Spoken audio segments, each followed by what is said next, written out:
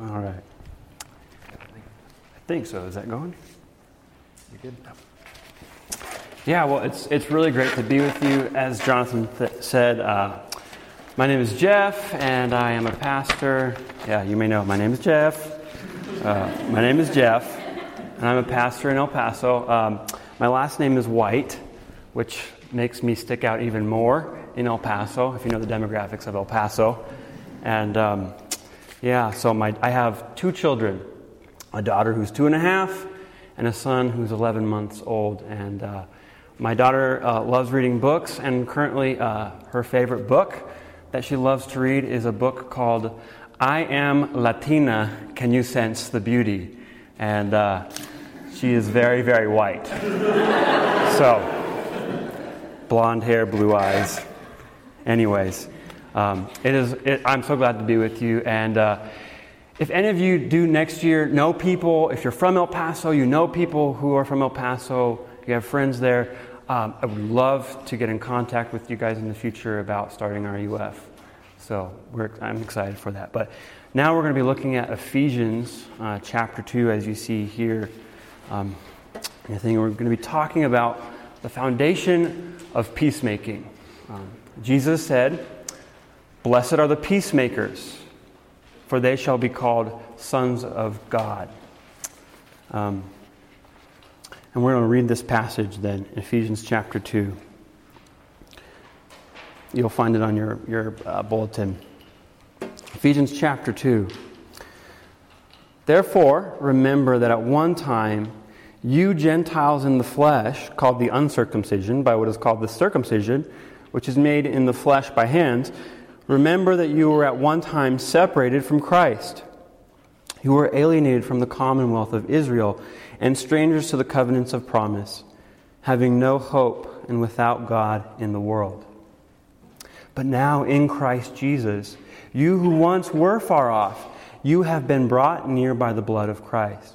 For he himself is our peace, who has made us both one and has broken down in his flesh the dividing wall of hostility, by abolishing the law of commandments expressed in ordinances, that he might create in himself one new humanity in place of the two, so making peace, and might reconcile us both to God in one body through the cross, thereby killing the hostility. And he came and he preached peace to you who are far off, and peace to you who are near. For through him, Jesus, we both have access in one Spirit to the Father. So then," here's the point, "so then you are no longer strangers and aliens, but you are fellow citizens with the saints, and you are members of the household of God, built on the foundation of the apostles and the prophets, Christ Jesus himself being the cornerstone, in whom the whole structure being joined together grows into a holy temple in the Lord. In him you also are being built together into a dwelling place for God by the Spirit." When I was in seminary,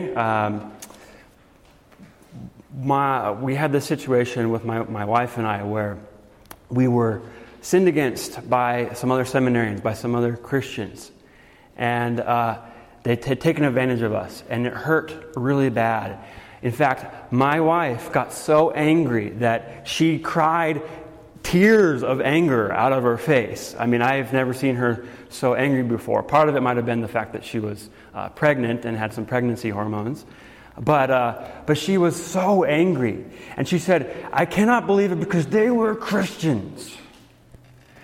And if you're a Christian, and another Christian takes advantage of you or sins against you, this is sometimes how we feel. It is that point where we get so angry, where somebody that you know, a friend who is also a Christian, and if they sin against you, it makes us very angry.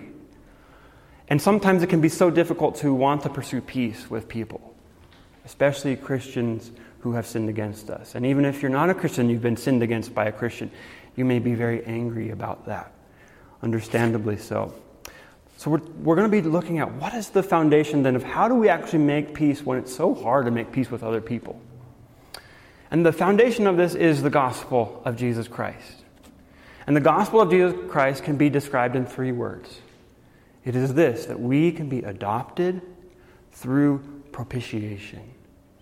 It is that you and I can be made God's children, we can become God's children through what Jesus has done for us by dying on the cross and rising again.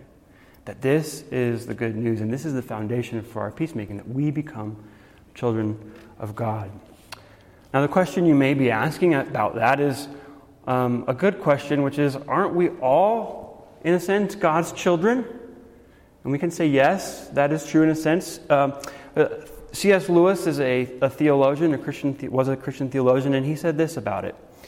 He said, the point in Christianity which gives us the greatest shock is the statement that by attaching ourselves to Jesus, we can become sons and daughters of God.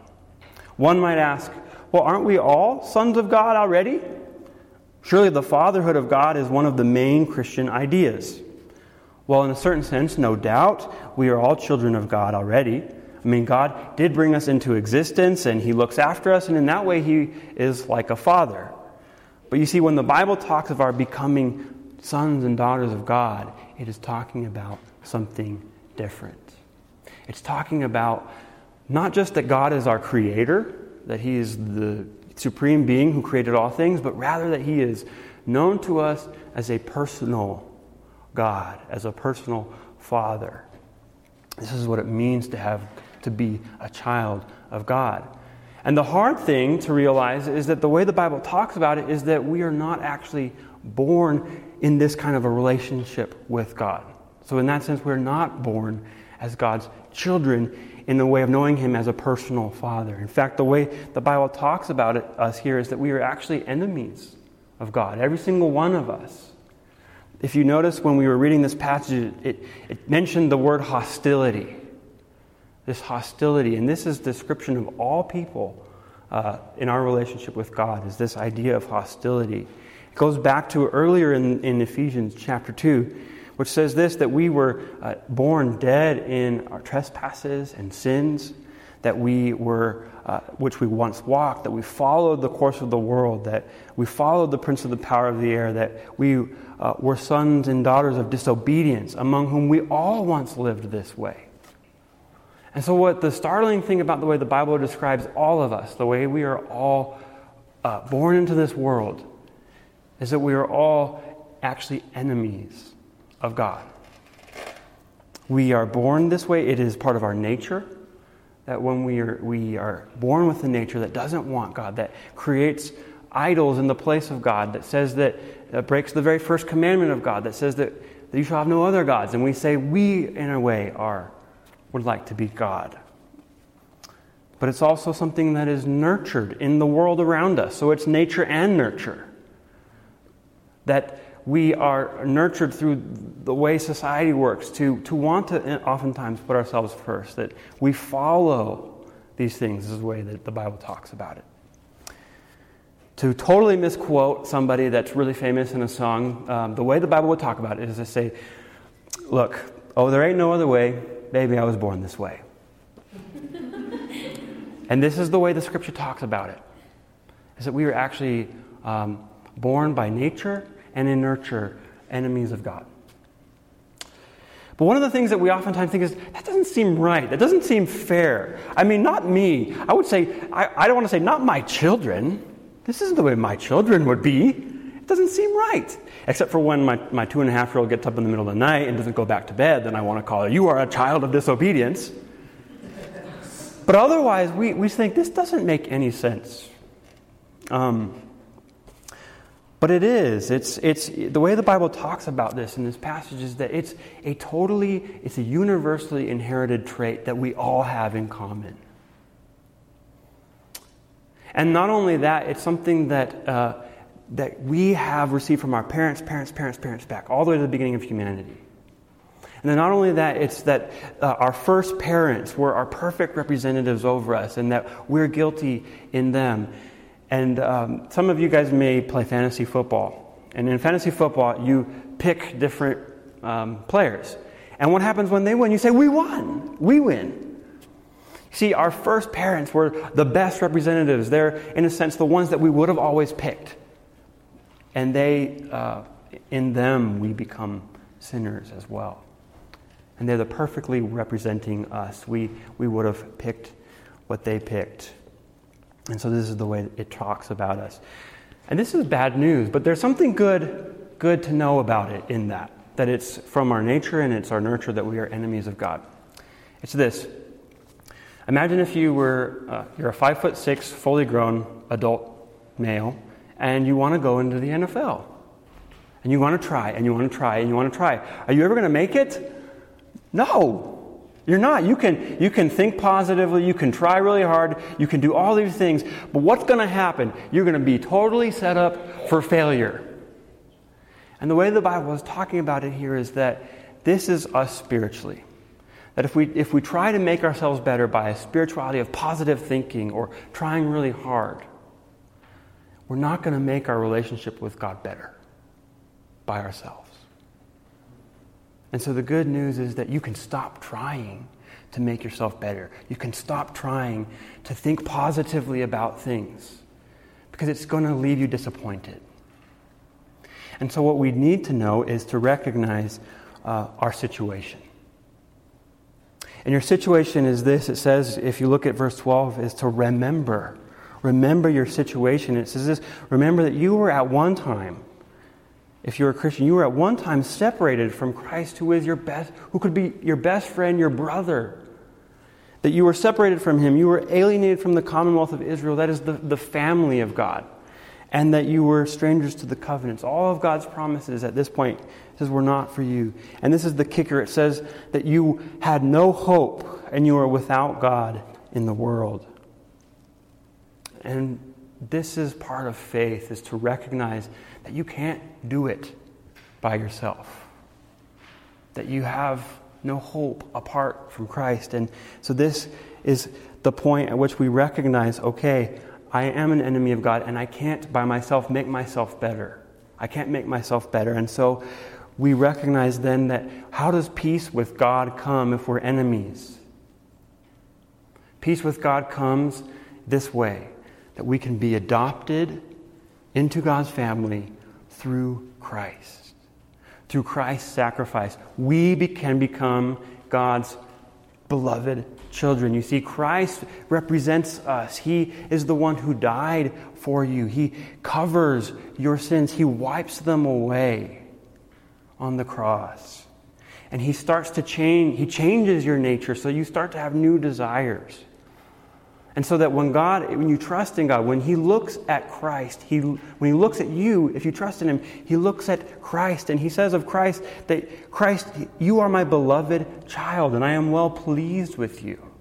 And this is what, if you trust in Christ, you become a child of God, and God looks at you in your life circumstances, and He says, you are my beloved child, and I love you, and I am pleased with you. This is, in a sense, the hope. This is where peace with God comes from. If you look at this passage, it talks about having peace coming through Christ. It talks about having a new nature in verse 15, that we start to have new desires in our life. Verse 16, it's being reconciled. When two parties are at enmity, you are reconciled. That we're reconciled. And this is what the cross does. The cross is where all of your hostility, all of my hostility to God was placed upon Christ. So that He has no more hostility towards you, but only love. And He says of you, you are my child. I am so pleased with you. And this is peace with God. You don't have to try. You don't have to work for it. And the high point of it, if you look at here, the high point of this is in verse 18. And it says this, if you look at it, verse 18, it says, for through Christ, we, Jew and Gentile, all types of people, we have access in one Holy Spirit to the Father. We have one access to the Father. This is the high point of Christian faith. This is the high point of peace with God. It's that you have direct access to God as a personal, loving Father through Christ. This is the high point. This is what we believe as in Reformed University Fellowship, that you can be completely accepted by God as His child, and you have access to Him all the time through Christ. You see, because we are united to Christ, if you have faith in Him, you're united to Him. It means you have all the privileges. You have all the favor. You have all the favor. You have all the access to God the Father as Jesus Himself does. That's peace. That's the kind of peace with God that you have if you are a Christian. Direct access to Him. See, access is a privilege that you have because you're a son or a daughter. I remember when I was in elementary school, I had a friend who introduced me to Pop-Tarts. Blueberry Pop-Tarts, strawberry Pop-Tarts, cinnamon Pop-Tarts. Just the mind-exploding flavor of Pop-Tarts were incredible. I'd never had them before. And whenever I would go to my friend's house, that he had Pop-Tarts, the problem was that the Pop-Tarts were always put on their top shelf. And my friend, if I wanted Pop-Tarts at my friend's house, I couldn't just go into the top shelf and grab them myself. And so whenever I would go to his house, I always wanted a Pop-Tart. And this is what I would say to him. When I wanted a Pop-Tart, I'd say, "Hey, can you ask your mom or dad to get us a Pop-Tart snack?" So they would go and ask, and we would get a Pop-Tart snack. You see, because my friend was a child in his household, he had access to his parents who could give him the beautiful blessings of Pop-Tarts. You see, access is a privilege that you and I have because we are children. You see, as Christians, we have access to God the Father and all the great blessings of knowing Him because we are His children. This is a high jewel of Christian faith, to know that you have access to God the Father and you have peace with Him. Even though we still struggle with sin, you have access to Him and all the great blessings that come with that. Sometimes we think in different traditions, in different religious traditions, that we think we need somebody else to help us have access to the Father. Sometimes we think that you need a pastor or a priest to have access to God the Father. And I love pastors. I think we're great. But if you think that you need a pastor or a priest or a friend or a saint or anybody else to provide access to the Father, you're acting like I was acting with my friend, asking him to his parents to get a Pop-Tart. And we're not acting like a child in that way. But you see, to act and know that you are a child is to know that you have direct access to God the Father, direct access through Jesus. It says right here, for through Jesus Christ, verse 18, we both have access to the Father. And that is peace. See, and to know that can power your life as a Christian in prayer. Let's imagine you're talking to a prayer therapist. You could call him a prayerapist, or your campus minister, one of those things. And you're struggling with prayer, and they ask you what's going on. And they ask you this: what does it mean in your prayer life to be a son or a daughter of God? And you reply that it is this: it means you have complete access to your Heavenly Father through Jesus, that you have true intimacy based not on how good you are, but on the goodness of Jesus. Not only that Jesus is your brother and you are a fellow heir with Him. This is the basis that you can be strengthened in prayer in your relationship with God. It's to know that you have Christ as your brother with you, and that you have directly access to Him, not based on your goodness or anything else, and that He accepts you. Now, there's one thing you notice in here. This is talking about the vertical element of our peace with God. And if we, through Christ, I become a son, you become a son or a daughter, what does that make us? You may know the movie Good Burger. If you saw it, 1990s epic movie about burgers between Kenan and Kel, if you ever knew them. You ever saw that movie? I don't know. Well, there's this beginning song where Kel says this.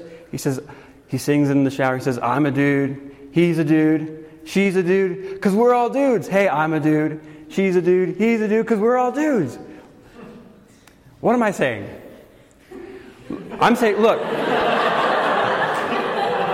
You can say, we're all dudes. Look, if I'm a son in Christ, you're a son or daughter in Christ.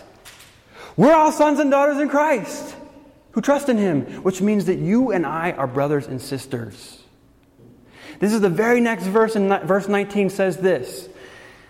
We have access to Him. We're children. I'm a child. Verse 19 then says, this is the implication. So then, you are no longer strangers or aliens, but you are fellow citizens with the saints, and you are members of the household of God. Your family. Your family. And this is the foundation of peace, is to know that you are brothers and sisters and you can make peace with each other as Christians if you're Christians. And this is the point that Jesus makes. It's that you and I are brothers and sisters if we're in Christ. This is the foundation for making peace. He says oftentimes in the Gospels, in Matthew, multiple times when he's talking about conflict, he says this, look, if you are going to go worship and you remember that your brother or sister has something against you, leave your worship, leave your gifts before the altar and be reconciled to your brother or sister. Or Matthew 7, he says this, Jesus says, why do you see the speck that is in your brother or sister's eye, but you don't notice the log that is in your own eye? First take the log out of your own eye, and then you will see clearly to take the speck out of your brother or sister's eye.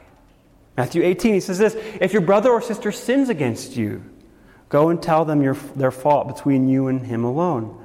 If he listens to you, you have gained your brother or sister. See, Jesus, when he's talking about conflict, he reminds us that we who trust in him, we are brothers and sisters. And this is a foundation for you when you have conflict and when you really are angry with each other and they've hurt you, is to remember that they are your brother or sister. Paul does the same thing in the later letters of the Bible. There's a book of the Bible called Corinthians, which is about a group of Christians, a community of Christians, the church that is being torn apart by divisions, by some being jealous, some being overly proud, all of these things that are just destroying them. 38 times in that letter, he says, you are brothers and sisters. He says, I appeal to you, brothers and sisters. I appeal to you to agree, all of you, brothers and sisters. 1 Corinthians 3, he says, but I, brothers and sisters, I could not address you as spiritual because you're living in the flesh as infants in Christ, while there's still jealousy and strife destroying you. You see, when we're not living as brothers and sisters, it's saying we're spiritually immature. Some of you may have brothers and sisters. I remember when I was growing up, I have a younger sister, a lot of conflict with her, particularly because she was really tough, and she would beat me up a lot. She would actually beat me up, and I would go running to my mom and dad, and I would say, Mom, Dad, my sister Lindsay, she's beating me up. And you know what they would say? They'd say, well, she's your sister. You need to grow up and go deal with it. And eventually that's what parents say to their kids, is that, look, you guys are brothers and sisters. You are old enough. You can deal with it. And this is the case what for us is that as you grow in Christian maturity, if you're a Christian, that you can work through the conflicts that you have with your brothers and sisters. And this is part of growing. Now, this is oftentimes easier said than it is done. Because we know that if I'm a child of God and you're a child of God, we become a family. The thing that's so interesting about it is we come from such very different backgrounds. There are people from all kinds of backgrounds that become Christians and become family. And some of you are very different, and some of you are very difficult. I mean, not Jonathan or me, we're not difficult, but some of you guys are difficult. But you're brought together in a family. I mean, you think about it this way. Jesus had 12 disciples. 2 of them, one was named Matthew the tax collector, and the other was Simon the zealot. The tax collectors were working for the Roman Empire, and the zealots were working to overthrow the Roman Empire. And this was the background that they both came from. Very different views. Yet they come into the family. And some of that still comes with them, but they are brothers. And they have to work it out, even though it is difficult. Sometimes we would rather run, and sometimes we would rather fight. These are oftentimes the responses that we can have with our brothers and sisters. Sometimes we fake peace. Sometimes faking peace sounds really spiritual. Sometimes faking peace is like we say that everything's okay when it's not. And as Christians, we do this all the time. We think that we have to say that things are all good. We have to think that things are all good with our friendships with each other. But that can be faking peace when you're not honest and realizing that there is conflict. Because if you have brothers and sisters, think about it in your own family. Do you guys ever fight with your brothers or sisters? Yes. You have conflict. And the reality is that we still are sinners. And we struggle. And because of that, there will always, always be conflict in Christian community. And so we can't pretend that it's not there. Sometimes we want to run away. Sometimes we also want to fight. Right? Sometimes we just think that, we got to beat people into submission and tell them that they're wrong 100%. The way the Bible talks about it when people have sinned against us is to restore them and work with them gently. How do you know you're not breaking peace and fighting? It's restoring them, coming to them and dealing with it gently. This is how we don't fight. So oftentimes we want to run and sometimes we want to fight. And here's the question I'll close with. How do you make peace? How do you make peace if you're a Christian with another Christian when you realize that you are part of the problem? How do you make peace when you realize that you are maybe 80% of the one at fault? When you are the one that was jealous, when you are the one that was envious, when you were the one that was a gossip, when you were the one that hurt the other person? How do you get up the courage to actually deal with it? I remember when I was a kid, I grew up in Guatemala, and I was at this kid's birthday party, and we were doing piñatas, because that's what you do. And at this particular birthday party, all of the adults had gone somewhere else. And the kids decided that they were going to make me hit the piñata first. So they put the bandana on my eyes, they covered it, they covered me around, they spin me around, they said, "You can do it, Güero, go Güero, go Güero." And so I'm like, I'm going to whack this piñata. And I'm walking up to what I think is the piñata, and I wind up, and I whack really hard, and I whack really hard. And as I'm whacking, all of a sudden I hear, ah, ah! And I take the bandana off, and I realize that I had been hitting the birthday boy the whole time. And I look and I see this bat in my hand. The birthday boy is crying in a puddle on the ground. And some of the other kids are like looking at me like, "How could you do this? You're a horrible person." Others are laughing at me. You see, what do you do? What do you do in your life when you realize that you are the one who is holding the stick and you have been hitting other people? With your words, with your actions, what do you do? Do you do what I did and you run and you hide and you cower to your mommy because you can't deal with it? Or do you grab the piñata stick even harder and hit the kids who were mocking you? These are our common responses.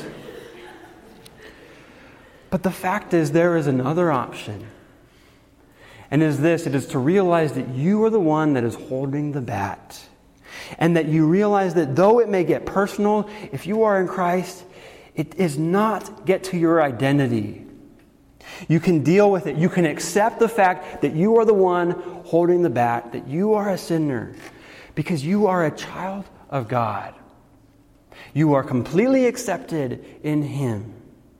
And he says, you are my child and I love you so much. And though you sin, it does not define you. What defines you is that you are a child of God. And so you can accept it. You can realize that you are one for whom Christ has died. And these sins that you see so significantly in front of you, they're not defining you. So you can deal with the conflict. You can deal with your fault in the breaking of the peace, knowing that you have peace with God through Christ. This is the foundation through which you can make peace with others, because your identity is founded upon this reality that you are a child of God and you are accepted in Him. Let us pray.